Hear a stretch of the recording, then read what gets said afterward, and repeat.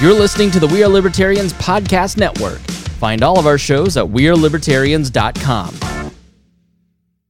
Mom deserves the best, and there's no better place to shop for Mother's Day than Whole Foods Market. They're your destination for unbeatable savings, from premium gifts to show-stopping flowers and irresistible desserts. Start by saving 33% with Prime on all body care and candles. Then get a 15-stem bunch of tulips for just $9.99 each with Prime. Round out Mom's menu with festive rosé, irresistible berry chantilly cake, and more special treats. Come celebrate Mother's Day at Whole Foods Market.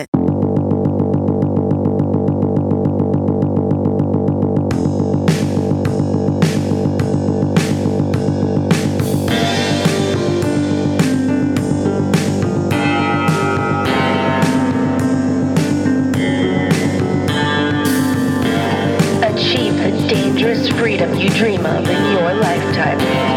You're listening to On the Run with Remzo W. Martinez.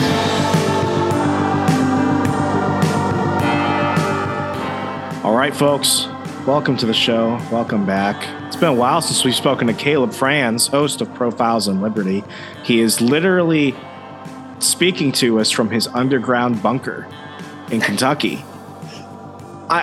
You think I'm joking? Like I usually start off a little bit sarcastically, but you're in an underground bunker. You found a secret room in your new house, and I mean, it doesn't give me Oklahoma City vibes. But I mean, tell me again. When they were giving you the walkthrough, did they say, "Oh, you've got a secret room," or did you just stumble upon it and the realtor was like, "Yeah, I totally knew that was there"? Definitely the latter. It was a pleasant surprise because, as you pointed out, this is much better of a setup for recording and doing things like interviews, at least audio interviews, maybe not video, but doing things like this for recording purposes as well as. I don't know. I've been thinking about possibly setting up a brew station downstairs in this room to see where we can what contraptions we can make. You're gonna put a poster up at least, right? Like something on the walls. Single poster. A single yes. poster. I just found out that Jeffrey Dahmer was in Milwaukee, and that this is where he did all his gay cannibal stuff. Oh, cool. Yeah, very fun. And I found out lighthearted stuff. Yeah. You know, just Barney and rainbows here. Mm-hmm. So when you turned on the camera and I saw that, it immediately reminded me of the basement in Jeffrey Dahmer's grandma's house where he killed 3 people.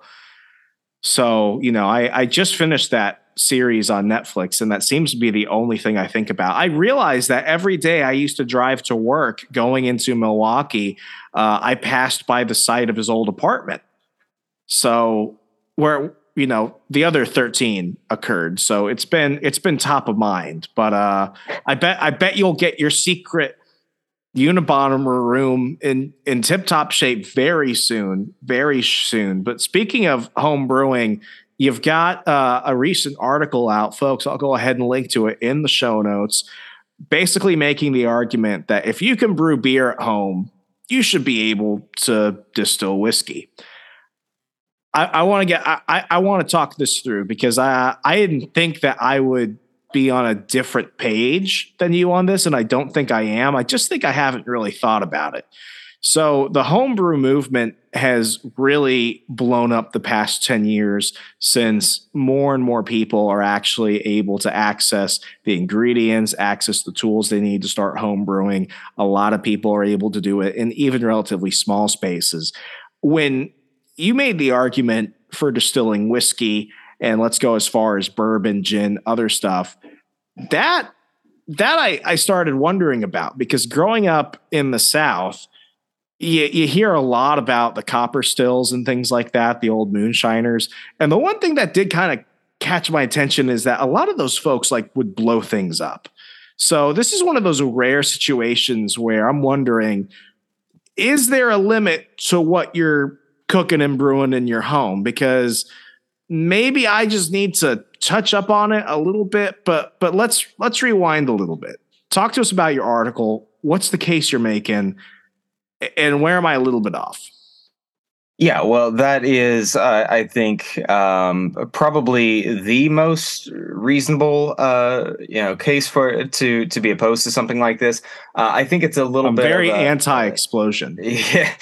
Well, that's where we separate here. Fair. It's a little bit different, the stills and the technology today are not the same as what they once were when these things were really blowing up. And throughout something that I noticed after I wrote this article was seeing how people, even in the Soviet Union, would distill their own liquors. And there wasn't really much of any stories about anything blowing up. There's always a risk of things much more than say, brewing beer, but it's I think a very overblown risk, and it's not necessarily something where prohibition or just a complete outlaw of the practice is the solution to. I think you can have safe practices with this without it resulting in a complete outright ban, because that's where we see ourselves in today. And you see a lot of people where this is kind of the catch 22 of this, right? It's obviously not illegal to distill spirits commercially with a permit. It's only illegal to do so in your home. So obviously that means that individuals who are in the commercial market can do so. Well, how do you get into the commercial market? You have to generally know what you're doing by getting a permit. Well, how do you get a permit? Well, you have to practice, and unless you can do so under the watchful eye of someone who already has all of this equipment and probably already has a license to do so commercially, then you're kind of out of luck unless you do so illegally, which is what a lot of people opt to do. In which case, we also don't really see a whole lot of explosions happening today, even though this is still, in fact, happening even to this day, where a lot of people, including a lot of distilleries and a lot of places that sell very popular bourbons today, they got their started practicing mostly illegally, and that's not something that I think really makes a whole lot of sense. So are the laws that used to dictate whether or not people could homebrew beer, does it really cross over liquor? I know in different states and different parts of the country, beer and liquor are treated differently. They are treated differently. Beer is pretty laxed right now as far as what, as laxed as any alcohol. It can really be considered lax, but like compared to what it was, especially back during the big craft beer revolution, whenever Jimmy Carter first legalized home brewing, and it sort of brought about this big wave of new industry and new enthusiasts and new hobbyists and people who just outright quit their day job and said, you know what, I'm going to go brew beer now. And it created entirely new industries. That is something that has flourished because it is a little bit different outside of the way that states and certainly the federal government classifies that. We're seeing a little bit of a growth in the distillery market recently, and that's in large part due to deregulation. We are seeing instances in which people are starting to realize that we can cut back on the regulations with spirits, but that fundamental threshold of where people can break into the market and be the ultimate disruptor, that still exists. And that threshold, I think, is ultimately whether or not people can practice and people can be hobbyists and enthusiasts inside their own home. Right. So what are some of the immediate barriers that people are facing? Like, what are the arguments against allowing people to go ahead and distill gin and whiskey from their own property? Is it really just the old tax argument? I mean, everything ultimately distills down to that, no pun intended. Or is it just the general safety argument? Because I feel like now, even in the United States, what's weird is that we're not the teetotaling culture that we were prior to Prohibition. But I went to school in an area of Alabama where they still had dry counties and where you couldn't purchase beer or liquor on Sundays from Walmart or any other place. And then at some ABC stores, they even make it harder for small legal distilleries to go ahead and get on the shelves and stuff like that. So does it ultimately come down to a tax issue? What were some of the arguments against home distilling that you found doing your research? Well, I found, there are several arguments. I wouldn't call many of them very good. I think that the safety argument is a legitimate argument. I don't think it holds much water whenever you get down really into the nitty gritty, and certainly not as an argument to outright ban it altogether. I think like I mentioned before, I think you can do something like that and have sort of safeguards to protect against that without it resulting in an outright ban. But there is at least something that you can point to there. But ultimately, it does come down to taxes. It comes down to what the government is going to be able to get out of it. And then it comes down to, I think, a little bit, people in the spirit industry wouldn't probably be as eager to bring about new competition. So they're not, they're not exactly eager to do that. I can't speak for all of them, obviously, so I don't know all of their motives. But if I had to say that, if I say like, hey, do you want this new person to compete against you? Well, probably not. So that is another major motive that a lot of people can step out against. But I do think that it makes sense for a lot of people if they that fear veil of like, oh my gosh, is this going to blow up in my basement? Once that's removed, I think that a lot of people don't really get it. If I'm just making it for myself in my own home, I have no intention to sell it to anyone else, and it's just something that I just want to keep to break out for parties and for gatherings and events and things like that, or just self-consumption. Why can't I do that? What's the real reason why I can't do that? And ultimately it does come down to tax purposes, because government loves to make money off of spirits. It is an American tradition dating way back to the Whiskey Rebellion, as we know, and that is something that they're not too keen on giving up anytime soon. Yeah, I mean, as far as the safety goes, as far as the safety concerns go, I mean, I was joking a little in terms of, like people moonshining, but I mean, when you're dealing with moonshine particularly, which is where some of the arguments came when I did a little bit of Googling, I mean, you're dealing with like giant stills, you're dealing with a whole operation. Mm-hmm. If you're doing at-home distilling, it's going to be much smaller, much safer, much more manageable than if you're doing that, because it's more akin to, home brewing, which is largely safe, which is largely accessible. They take it seriously. My wife and her side of the family, they homebrew from their garage, which is great. But then you walk in and immediately your blood alcohol level spikes as soon as you breathe it in.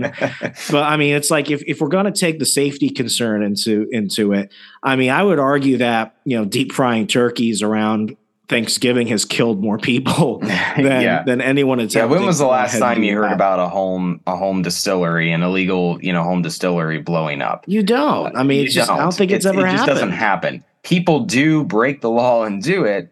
Don't get any misinterpretations about this. They definitely do, but it's much safer than it ever was. Generally, people who are getting into it have done their homework because they're enthusiasts and they just want to make whiskey. They don't want to blow up their house. They understand the risks involved in it. And there's really 2 points that I thought of when you were saying that. Really, this comes down to the basic fundamentals of prohibition. If something is driven underground, it's going to be made more dangerous by its nature of being underground, as opposed to being out in the open, being allowed to freely experiment and do things that it has to kind of cut corners and do things a little bit more dangerously if it were shoved to the shadows. So by nature of lifting the prohibition against home distilling, the safety argument becomes virtually non-existent. I think that there still can be, if it's really a big point of concern, there's still maybe some certain not regulations, but just some certain standards or guidelines to ensure people follow by. But that's not something that I'm really terribly concerned about. So who are the big culprits here? Is it state level governments or is it the federal government? It's both. Ever since Prohibition ended, it never really ended. Not in the way that it's just like completely free for anyone to do anything with alcohol. The government made sure that there were still loopholes in which it can interfere in the alcohol industry. Part of that was by ensuring that nobody could create beer, buy beer or liquor or wine for that matter, by themselves in their own home. Right. Well, that's great. Basically created a virtual monopoly for a lot of different industries in the alcohol industry. And at the end of Carter's administration, that ended for beer, but the prohibition against spirits is still ongoing to this day. Where do you think the line separates how people treat beer and how they treat liquor? Is it because of different lobbying forces behind it? Because big beer and big liquor, people think they're the same, but they're largely different. And, it's much like how we classify drugs, how you classify beer. You're not going to really have the same standards for how you do that versus once you start getting into, harder distilling of liquors. Ultimately, I think, there's a little bit of like fear that people can play on, and that kind of stuff works to a certain degree. But this is something where you can't really make as much tax money on beer as nearly as much as what you can on distilled spirits. And that's ultimately what I think it really comes down to, is that the government wants to be sure to, if we're going to consume, it wants all of the money it can get from us. If we're going to have any sort of liquor, and that is, I think, the crux of the argument, and it benefits a select few industries. It creates barriers for enthusiasts or for potential entrepreneurs who would otherwise disrupt the industry and would otherwise create a really dynamic marketplace, one that is currently facing a lot of changes and is being disrupted because of certain deregulations in the marketplace. But it could be so much more. It could be much more like the craft beer industry. And that to me is exciting because I love bourbon. I love my spirits as much as the next guy, as much as any Kentuckian would be anyway. But I think that there's a lot more that can happen, and I think that there's a lot more creativity and a lot more thoughtfulness and just combinations and formulas that haven't even been considered yet. Well, it could be in the mind of someone who just simply isn't allowed to experiment in their own home. It's so weird because as I was reading your article, I was like, well, this should just be common sense. But it wasn't even until a couple of years ago in the pandemic where you had a lot of states who finally said, oh, if you want to go ahead and order alcohol with your takeout meal or for delivery, you can go ahead and do that. And in Virginia, one of the things that I thought was awesome, but also came with its own hangups, was that you could go ahead and order order bottles of bourbon to be shipped and mailed to your home. Now, you could only do it within Virginia, but I think Kentucky did it, Tennessee did it, West Virginia, Maryland as well. A lot of states seem like their neighbors started doing that. So you still can't order, Virginia whiskey if you're in West Virginia, which is ridiculous because at that point you're dealing with different states' laws regarding the transportation and consumption of alcohol, which is wild because as progressive as we have come, not just in terms of, our tolerance as a society towards alcohol. With everything that's come with drug use, you would have thought that alcohol would kind of jump into it beforehand. Now, am I equating the two? Kind of, sort of. I think a lot of people don't want to deal with that, but the truth is that people want to consume things. In Wisconsin right now, in Milwaukee, I think we have the largest number of breweries and bars per capita, I think, in the world. But we're also a state which, you look at our neighbor Michigan, and we still haven't legalized weed and stuff like that. We're just barely getting into the CBD market. We started putting, CBD vending machines in certain areas in the state. So it's weird because it's like here we have greater freedom in terms of what we can do with beer and liquor, but then we kind of go backwards on that. So it's one of those things where it's like, I understand that each state has to decide their own path. What do you think is the better solution for this? Would it be better to go ahead and start top down, try and eliminate federal regulation, or to try and convince the states, much like states were convincing each other during the pandemic, where you've got Abbott saying, you want to go ahead and order a margarita to go for it, man, and stuff like that? Well, in this respect, it is a lot like marijuana in the sense that you have two tiers to this battle. It's a state regulation, or excuse me, a state prohibition as well as a federal prohibition. Now, what states can do, I don't think they should wait until the feds get their act together, because that's going to be like watching paint dry. It's not going to be a very good use of their time. Sectarian violence in the Middle East will end. The four horsemen will descend upon us. Cats mate with dogs. Elon goes to Jupiter. Yeah, exactly. So I think that something that states can do in the meantime is actually something that a lot of states already have started to do, including my original home state of Ohio did this, I think, a few years ago. And that is simply to just create a trigger law for home distilling, is that if it becomes legal on the federal level, it immediately kicks in and overturns state, and it's completely legal throughout the state. So I think that that's something that could be a really easy option.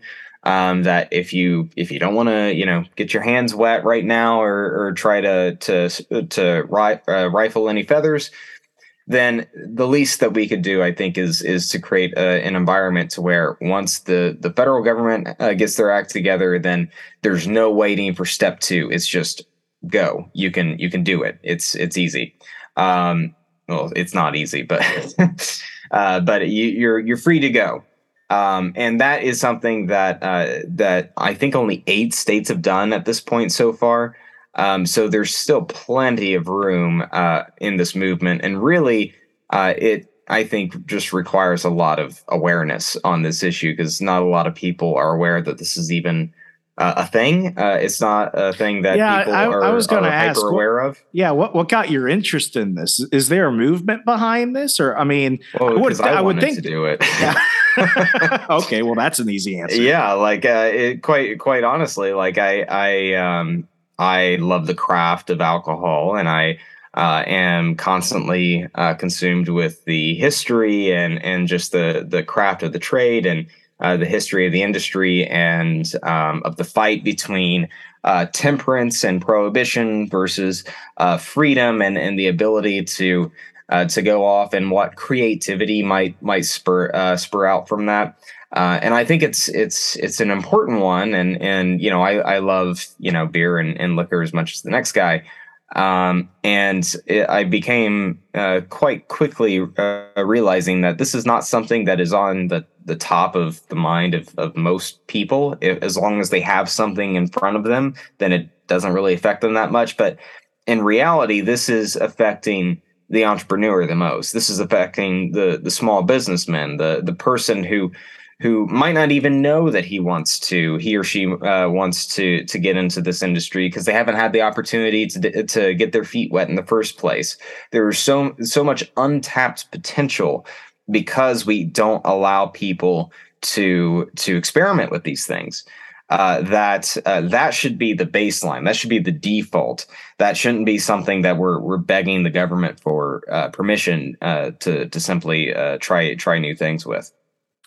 I feel like you're right ahead of the curve on this one, because I was talking to somebody who's one of the investors at the brewery that I bought into this year.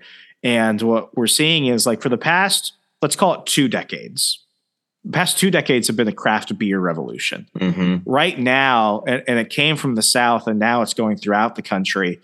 And wine to a certain extent, too. Wine to a certain extent. I think more people who were like, if you got into beer, you were also checking out wineries while you were at it.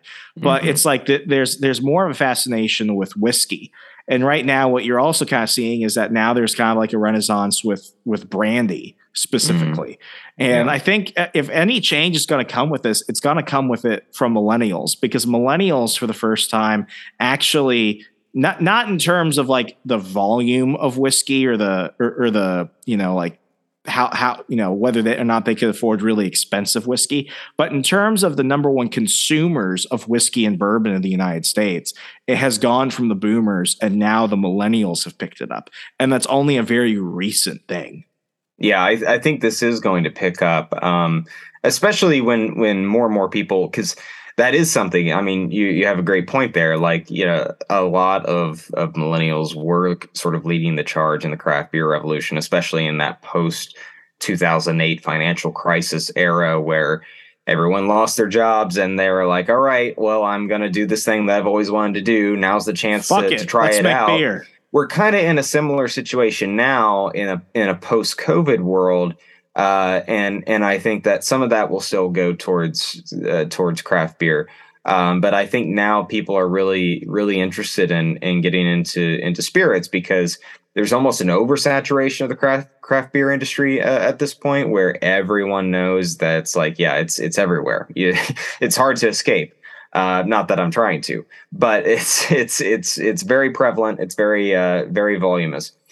There's more craft spirits on shelves in stores than I've ever seen before now. And that's a great thing. And that's largely in part because there have been certain cuts and certain tax cuts in spirits and alcohol, certain deregulations that have happened over the past few years that have allowed this entrepreneurship to flourish.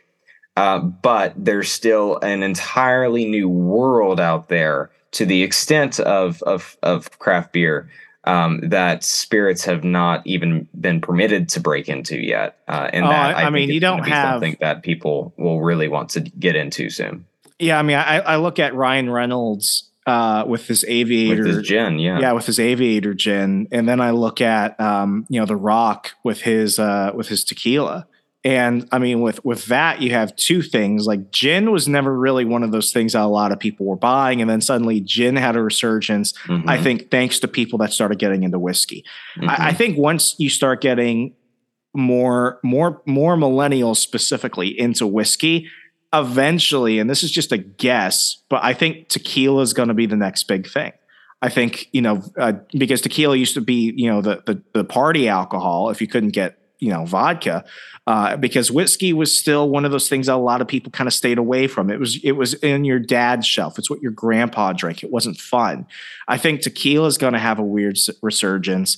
And then I think eventually, if things in Mexico get better, because it's ultimately dependent upon Mexico, my big goal within the year, and I'm going to be taking another trip to Nevada in January. I want to try mezcal for the first time. And what I'm seeing amongst a lot of people who are in the beer business is that they're trying to diversify their reach into the whiskey industry. into the bourbon industry, into tequila at some point, and then mezcal. There's going to be a lot of money in mezcal because there are only a few places in Mexico that even make it. Yeah. I don't even know what it tastes like. Yeah, I think that's probably pretty accurate. I think that I think that I mean, any sort of brewery that you find here in Kentucky where I am have already kind of set the precedent for that a little bit, because a lot of breweries double up as distilleries as well, which is great. You know, it means that a lot of it's very strong. A lot of the beers that you get are going to be very strong. Everything's sitting in the whiskey barrels now. Yeah. That used to be a very rare thing. Now everyone is doing. Now it's very prominent. Crossover, And, you know, God bless it, because I love a bourbon barrel beer.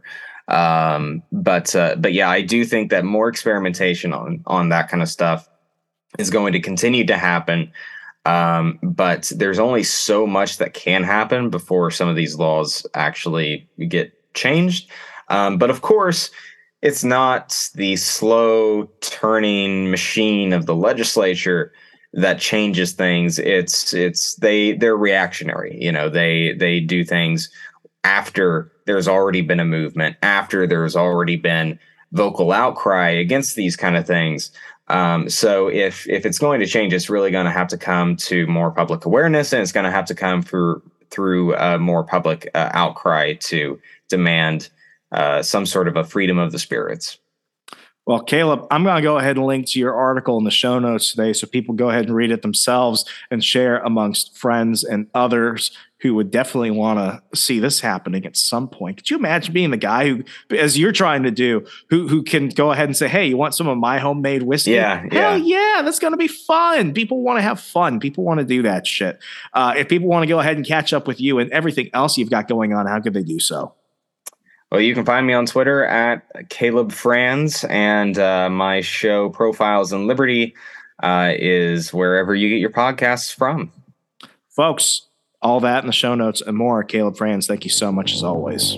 It's a pleasure, Renzo. Folks, go ahead and do me a favor. If you love the show, even if you hate it, actually scratch that. I only need the homies. If you don't like the show, fuck off at this point. I'm done. I'm done appeasing everybody. Go ahead and leave me a 5-star rating and review on Apple Podcasts, Google Play, Stitcher, Spotify, wherever you find the show across Al Gore's amazing internet. And we'll be back next Monday. As always, be safe, be good. Good night.